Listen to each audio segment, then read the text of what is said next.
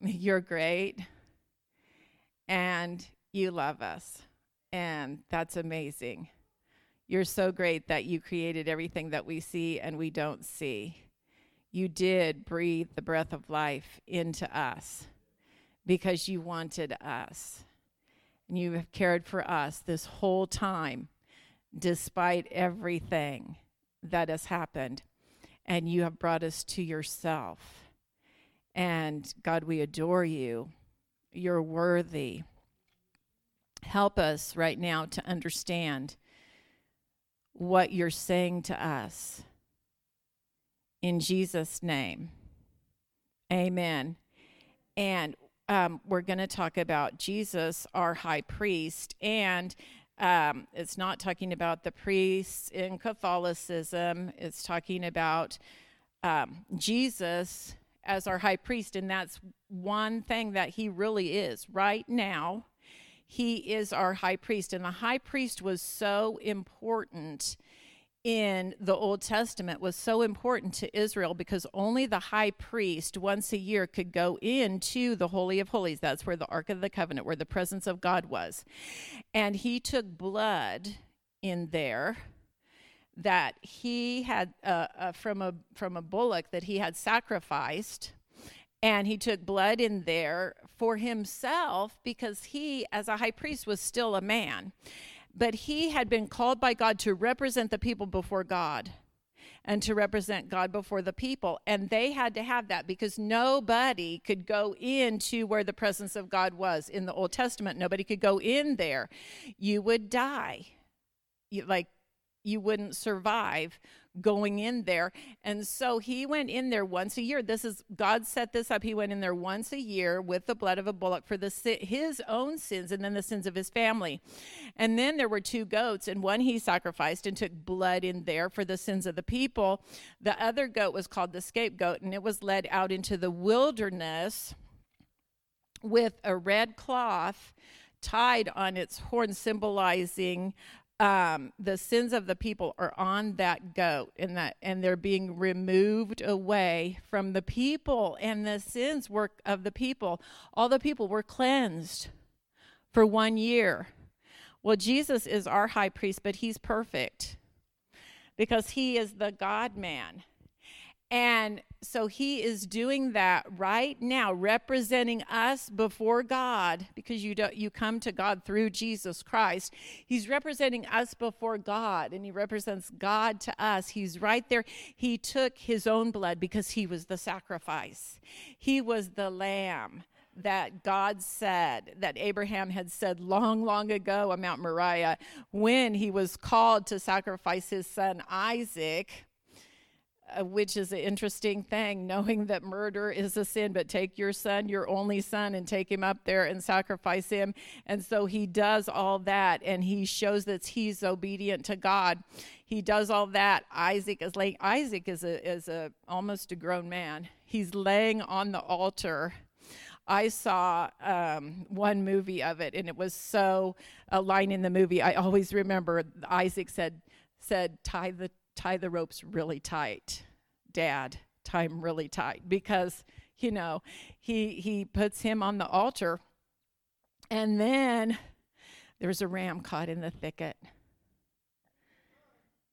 He had told Isaac on the way up that mountain, God will provide. God will provide the sacrifice. He had told him God will provide the sacrifice. Well, God did provide the sacrifice. The Lamb of God who takes away the sin of the world, he provided that sacrifice in Jesus Christ. And Jesus shed his blood. He, in the bearing of our sin, because the life of the flesh is in the blood, Jesus' lifeblood poured out of him as he bore our sin, and that blood washed us completely clean, and that blood is in heaven right now. Jesus took it into heaven. It's there right now on the mercy seat. God sees it there, and it speaks better things concerning us because we're in the new covenant. So let's go to Hebrews chapter 5. Verse 1, and this tells about Jesus as our high priest.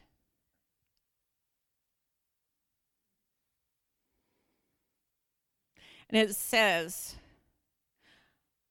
"For every high priest taken from among men is appointed on behalf of men in things pertaining to God, in order to offer both gifts and sacrifices for sins. He can deal gently with the ignorant and the misguided, since he himself also is beset with weakness. And because of it, he is obligated to offer sacrifices for sins, as for the people, so also for himself. And no one takes the honor to himself, but receives it when he is called by God, even as Aaron was. So also Christ did not glorify himself so as to become a high priest, but he who said to him, 'You are my son, today I have begotten you,' just as he says also in another passage, 'You are a priest forever, according to the order of Melchizedek.' In the days of his flesh, he offered up both prayers and supplications with loud crying and tears to the one able to save him from death. And he was heard because of his piety." My Bible says it's reverent submission. That's what that means. He was reverently submitted to God. "Although he was a son, he learned obedience from the things which he suffered. And having been made perfect, he became to all those who obey him the source of eternal salvation, being designated by God as a high priest according to the order of Melchizedek." And this verse 1 connects Hebrews 4:15 and 16 to it. So let's read that. Jesus as high priest does what the earthly high priest did. He offers both gifts and sacrifices for sins. Now look at Hebrews 4:15 and 16. "For we do not have a high priest who cannot sympathize with our weaknesses." Oh, that's so good. We do not have a high priest who cannot sympathize with our weaknesses. He is not trying to beat us up, tear us down, anything like that. He sympathizes with our weaknesses. "But one who has been tempted in all things as we are, yet without sin. Therefore let us draw near with confidence to the throne of grace, so that we may receive mercy and find grace to help in time of need." Our Savior, brother, Redeemer, High Priest, is seated at our Father's right hand at the throne of grace. When we need help, that is where we boldly go. He can sympathize with us. He knows what it is like to live in this fallen world in human flesh. He knows exactly what it's like. Jesus lived here and bore the common sufferings of our humanity. He got hungry, he got thirsty, he got tired. He suffered from the ingratitude of people. I mean, you're just trying to do something nice for somebody and they don't appreciate it. And then as a human being, you think, well, it'll be a long time before I ever do something nice for them again. That's humanness. He suffered the slanders of his enemies. You know, slandering someone is such a serious offense that you can take them to court over it. Yet every person in here, I'm sure, has been slandered. Jesus suffered that. Betrayal. What about getting stabbed right in the back? Like, you don't see that coming at all. And evil plotting against him, defamation of character, all those things. Jesus suffered those things here and more. But Jesus, now listen, Jesus not only knows everything that has happened to you, Jesus not only knows everything that has happened to you, but he knows what it is like to be you. He knows when that happened to you, oh, that's happened before. Oh, this keeps happening. Well, is Satan trying to destroy your life? Trying to destroy you? He knows what that is like. He is so intimately acquainted with you and so knowledgeable about what it's like to be here in a fallen world in human flesh that he can totally understand. And he really, really cares. The Bible uses the word sympathize. He sympathizes. So let's read verse 7 in chapter 5 again. In the days of his flesh, he offered up both prayers and supplications with loud crying and tears to the one able to save him from death. And he was heard because of his reverent submission to God. In the days of his flesh, he suffered intensely, and he prayed with fervor. He placed himself in a situation where he learned subjection and obedience by his trials. He had to be here to die for us, but he also had to be here to sympathize with us. It was all part of God's plan. And it says he offered up prayers, and those prayers are petitions that are arising from a sense of need.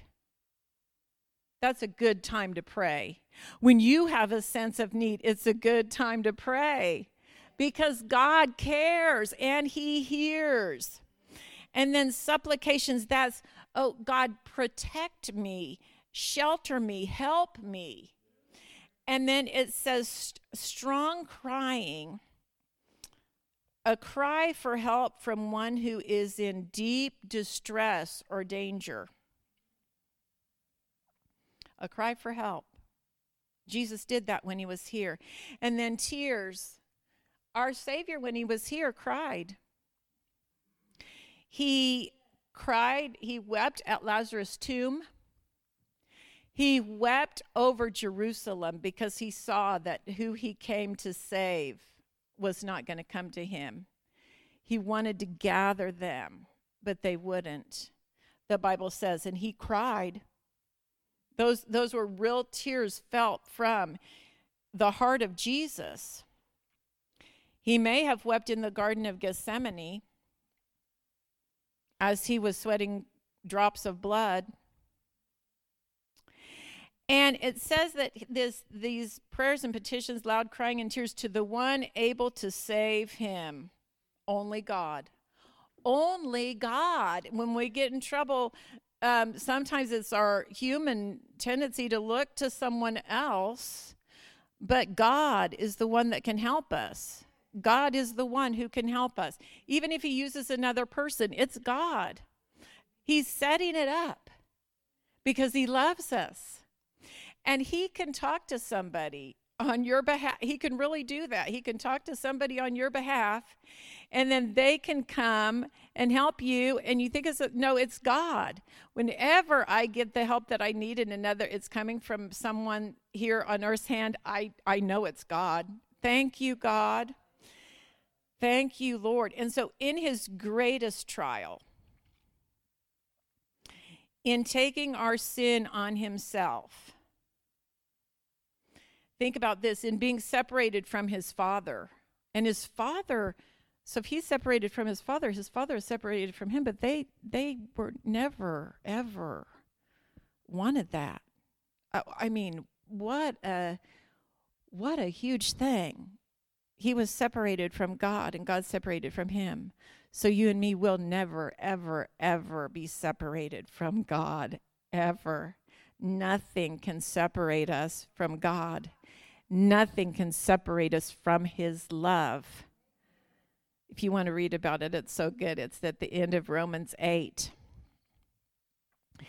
And he was being punished for the penalty of our sin. And he addressed his prayer to God, the sovereign of life and death. And he was heard again because of his reverent submission, and God's answer was victory over the dread of it and support in drinking it. So God couldn't, because Jesus' heart was, I want to do your will. I mean, I know this is going to be hard. I know I'm going to have help, God. I'm going to have help from you, but I want to do your will more than anything. I want your will. And so he was willing to do that. And I want to be at the place where whatever God tells me to do, I'm willing to do that all the time, not miss one thing that God would have me do all the time. That's what I want for my life, even though I can get so sidetracked with all different kinds of things. The Bible tells us what kind of things sidetrack believers and cause us to go astray. But I don't want to do that. I want to be like Jesus, who is the author and finisher of my faith. And so it says that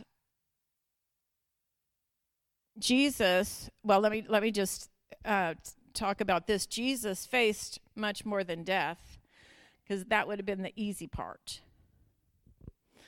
Even though I'm not saying that death is easy, his divine humanity and sinless life would become sin. The Godhead bowed to endure a stroke to which man's apostasy made it necessary. How large was the force of evil in God's creation that made necessary such an infinite sacrifice? It was the endurance by the perfectly guiltless of the worst malice which human hatred could devise.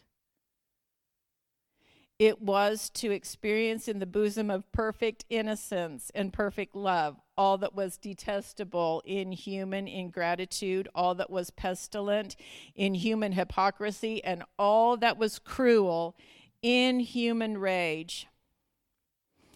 This author says this: it was to brave the last triumph of satanic spite and fury, uniting against his lonely head all the flaming arrows of Jewish falsity and heathen corruption, the concentrated wrath of the rich and respectable, the yelling fury of the blind and brutal mob. It was to feel that his own, to whom he came, loved darkness rather than light, that the race of the chosen people could be wholly absorbed in one insane repulsion against infinite goodness and purity and love. Thank you, God, for doing that for us. So, helping, God's help. Oh, hallelujah for God's help. Turn to Psalm 22. And Jesus knew this as he went. Just like I know some things in the Bible that I'm supposed to do, but yet have not done them yet. Like ministering healing more to people, deliverance more, helping the brokenhearted be healed. I know that I haven't reached what God has for me to do in that. And he's not going to, oh God, let me do something else, because this is too hard. And about all the questions about that and all the worldly thinking about that, and even believers in different denominations thinking about that. And it would kind of be easier not to be called to do that. It would be easier. But that's not the path God has for believers, because there's such glory when we obey him. It's like God manifesting himself through human flesh. These vessels of honor that have glory on the inside of them, these temples of God that are walking around with God inside of them. Like, what are we doing with this God on the inside of us? I know that I personally am supposed to be doing more. I know that. Oh, Jesus, thank you for helping us. So here was his help, because he didn't take that trial away. He couldn't. Psalm 22, verse 22. God, this is Jesus, what he knew would happen. Glory to God. I will tell of your name to my brethren. I mean, he's going to be crucified. He's going to have the whole sin of the whole world on him. He's going to die with that sin on him. No one can rise from the dead with all the sin of the whole world on them, unless Holy Spirit does it in Jesus Christ because of who he is. Okay, verse 22, I will tell of your name to my brethren. In the midst of the assembly, I will praise you. That's what I'm going to do.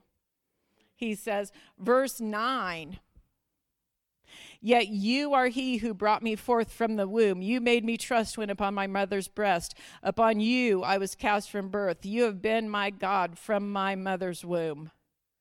Oh, glory to God. So, however, Jesus knew his Father. Jesus knew God. He knew him, and he knew what the outcome was going to be. However long you've been trusting God, hasn't he come through for you every time up to this point, every single time? And he will never, if he asks you to do something that's really hard, but he's asking you to do it, well, you need to go to the throne of grace to find that help. But you need to just go, God, help me. Help me in my hesitation, in my getting sidetracked, in all my distractions. God, help me. And then look at verse 24. For he has not despised nor abhorred the affliction of the afflicted, nor has he hidden his face from him. But when he cried to him for help, he heard. Oh, glory. When he cried to him for help, he heard. And then if you read that whole rest of that verse, you know what it ends with? It ends with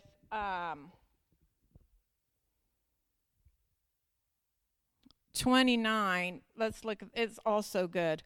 All the prosperous of the earth will eat and worship. All those who go down to the dust will bow before him. Even he who cannot keep his soul alive. Posterity will serve him. It will be told of the Lord to the coming generation. Well, that's happening right now, isn't it? It will be told of the Lord to the coming generation. They will come and will declare his righteousness to a people who will be born, that he has performed it. And that was way back when that happened. And now look, here we are in 2019. And it's still happening. Glory, glory to God. And so I want to talk to you about our high priest and going boldly to the throne of grace again because of our high priest.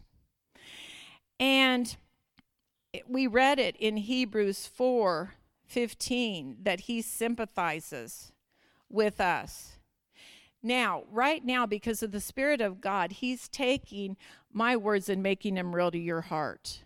Right now, he's doing that because he wants you to have this opportunity right now, and to have this opportunity right now and then continue to live in it and make it a practice in your life of going to the throne of grace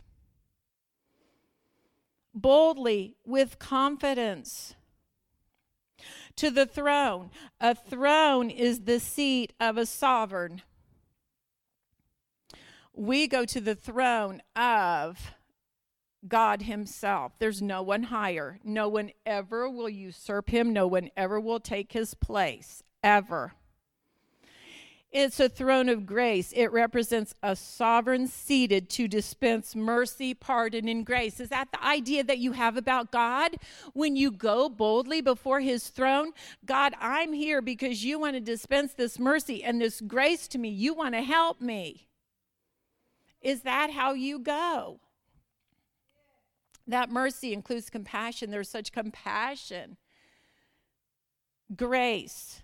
Favor is favor and strength, help and counsel, direction and support for the things that we must do, for the trials of life, for temptations, for when we find in ourselves lukewarmness, hypocrisy, pride, selfishness, discontent, unforgiveness. That's all in us at different times, even as believers. It's called sin. When we are called to do the impossible, something that will be opposed, something we fear, there is our help. Now, I'm going to talk to you about two different extremes that I have seen. And on one extreme is the people who say, well, I'm just a sinner saved by grace. And you were a sinner that was saved by grace, and you still sin, but it's like they're saying that so like, okay, I'm a sinner, saved by grace, and so this is what it is. I mean, I sin, yeah, but there's grace. And they're not trying to have that reverent submission to the Father, where the Father provided us to have Christ be formed in us. And so as you read the word, you find out more and more things that are sin. As the word divides our from joints and marrow and whatever we read 2 weeks ago, I find attitudes. My attitude can be a sin against God. I find those things. So I find I am a believer who sins. And then there's the other place, the other extreme. I am the righteousness of God in Christ. I'm not, and I don't sin. Because I'm the righteousness of God in Christ, and they could nary ever admit that they sin. Well, I think that we should, right now today, just stick with the Bible. Just stick with it. Because I find some things in my own self that I know are sin, even though I don't want them there. But if God never teaches me and disciplines me, because if God's not disciplining you, guess what? You're not a son. The Bible says that. If you're not getting disciplined, you are not a son. And so we've got to rightly divide the word. So before we come to the communion table, where every person is welcome here, turn to 1 John 1.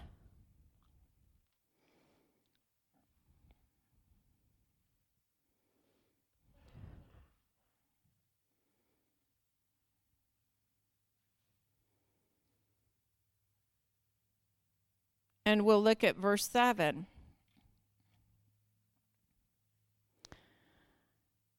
If we walk in the light, as he himself is in the light, we have fellowship with one another, and the blood of Jesus, his son, cleanses us from all sin.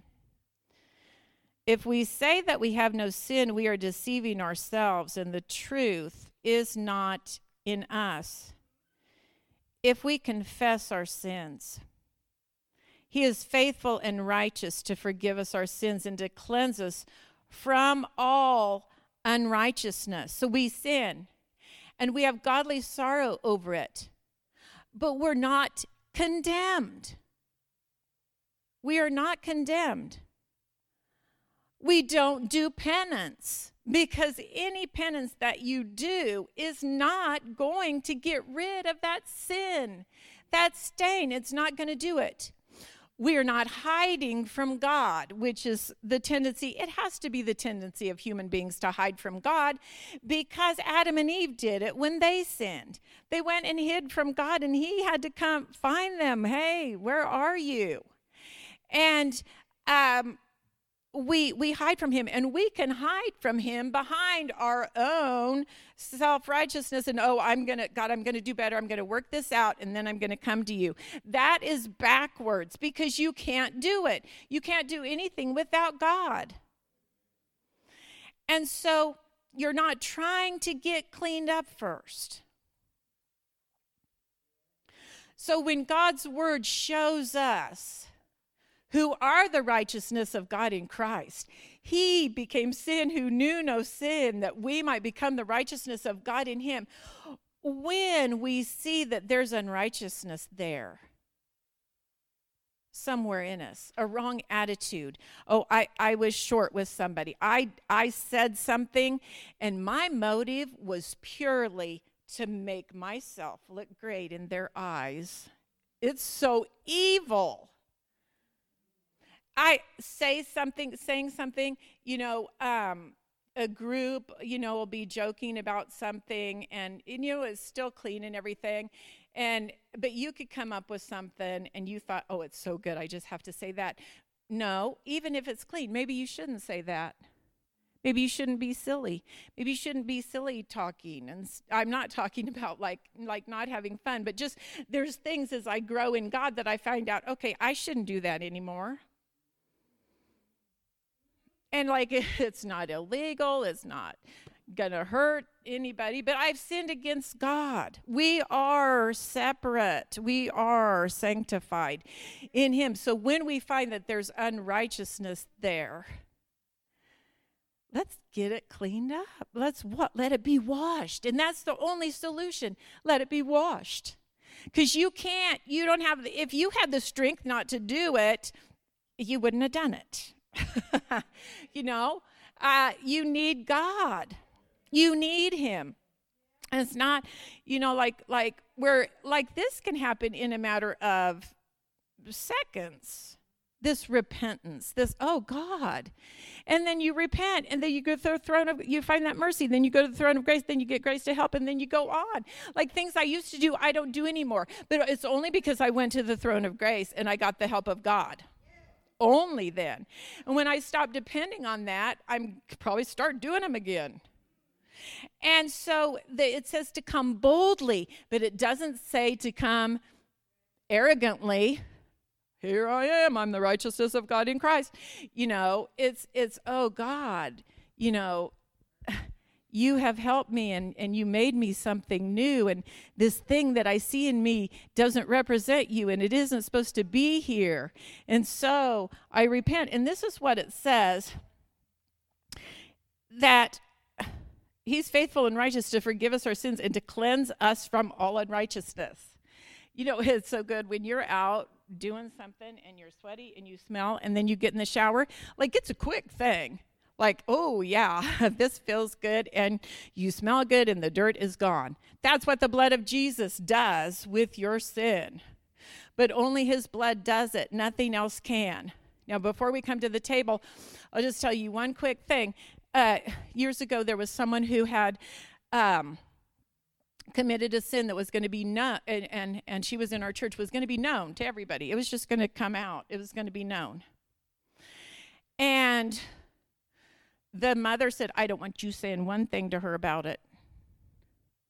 But the best way for her to get free from what she had done, because what she had done was sin and it was going to be known, was to just get to that throne of grace, find that mercy, find that grace to help in time of need, get cleansed, get forgiven for that, and go on and have a life. But not saying anything isn't going to solve the problem. Ignoring it, saying I'm a sinner saved by grace, and so this is just what I do because I still sin, or I'm the righteousness of God in Christ, I never sin. That's not going to cleanse you. But there is a powerful cleansing in the blood of Jesus where you don't even have a consciousness of sin. Some things I know I've done I can't remember, like God. Oh, that's great. Sometimes Satan brings things back to me, but then I just say, whatever. That's not me. Glory to God. So as you come to this table, because Jesus is your Savior, you know that you have accepted the sacrifice that he made for you. And you know that. And Brother Roscoe, you can go ahead and come up while I'm still talking, even if you want to go serve Brother L.A. and Carol. That'll be good. And we're all going to come to the table. So like if you're on this side, you can just come out this way and come to this side.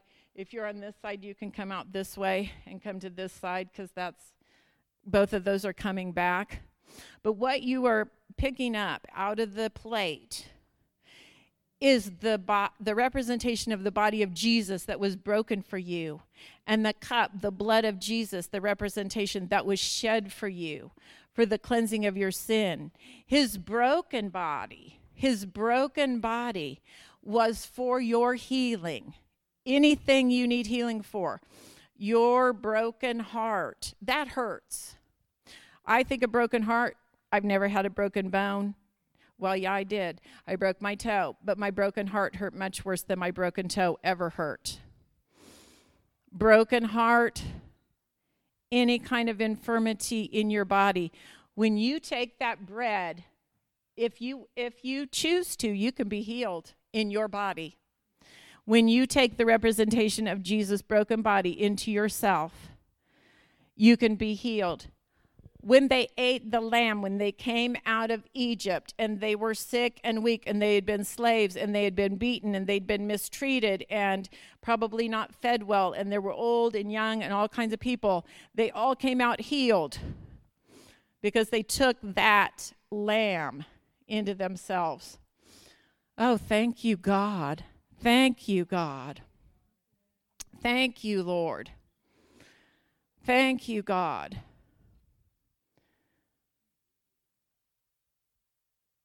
Hallelujah.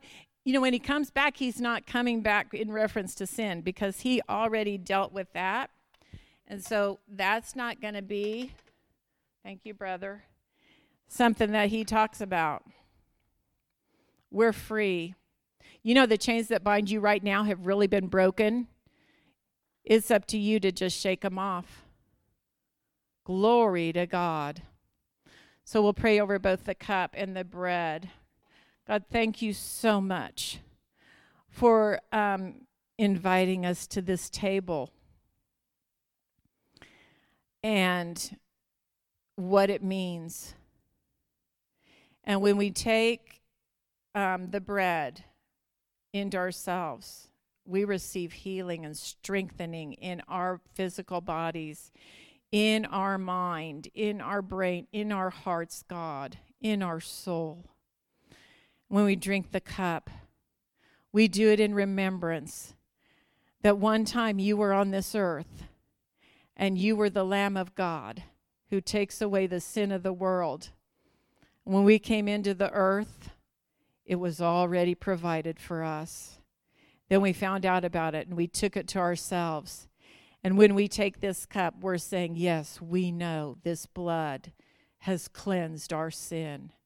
In the name of Jesus, amen. Take and eat.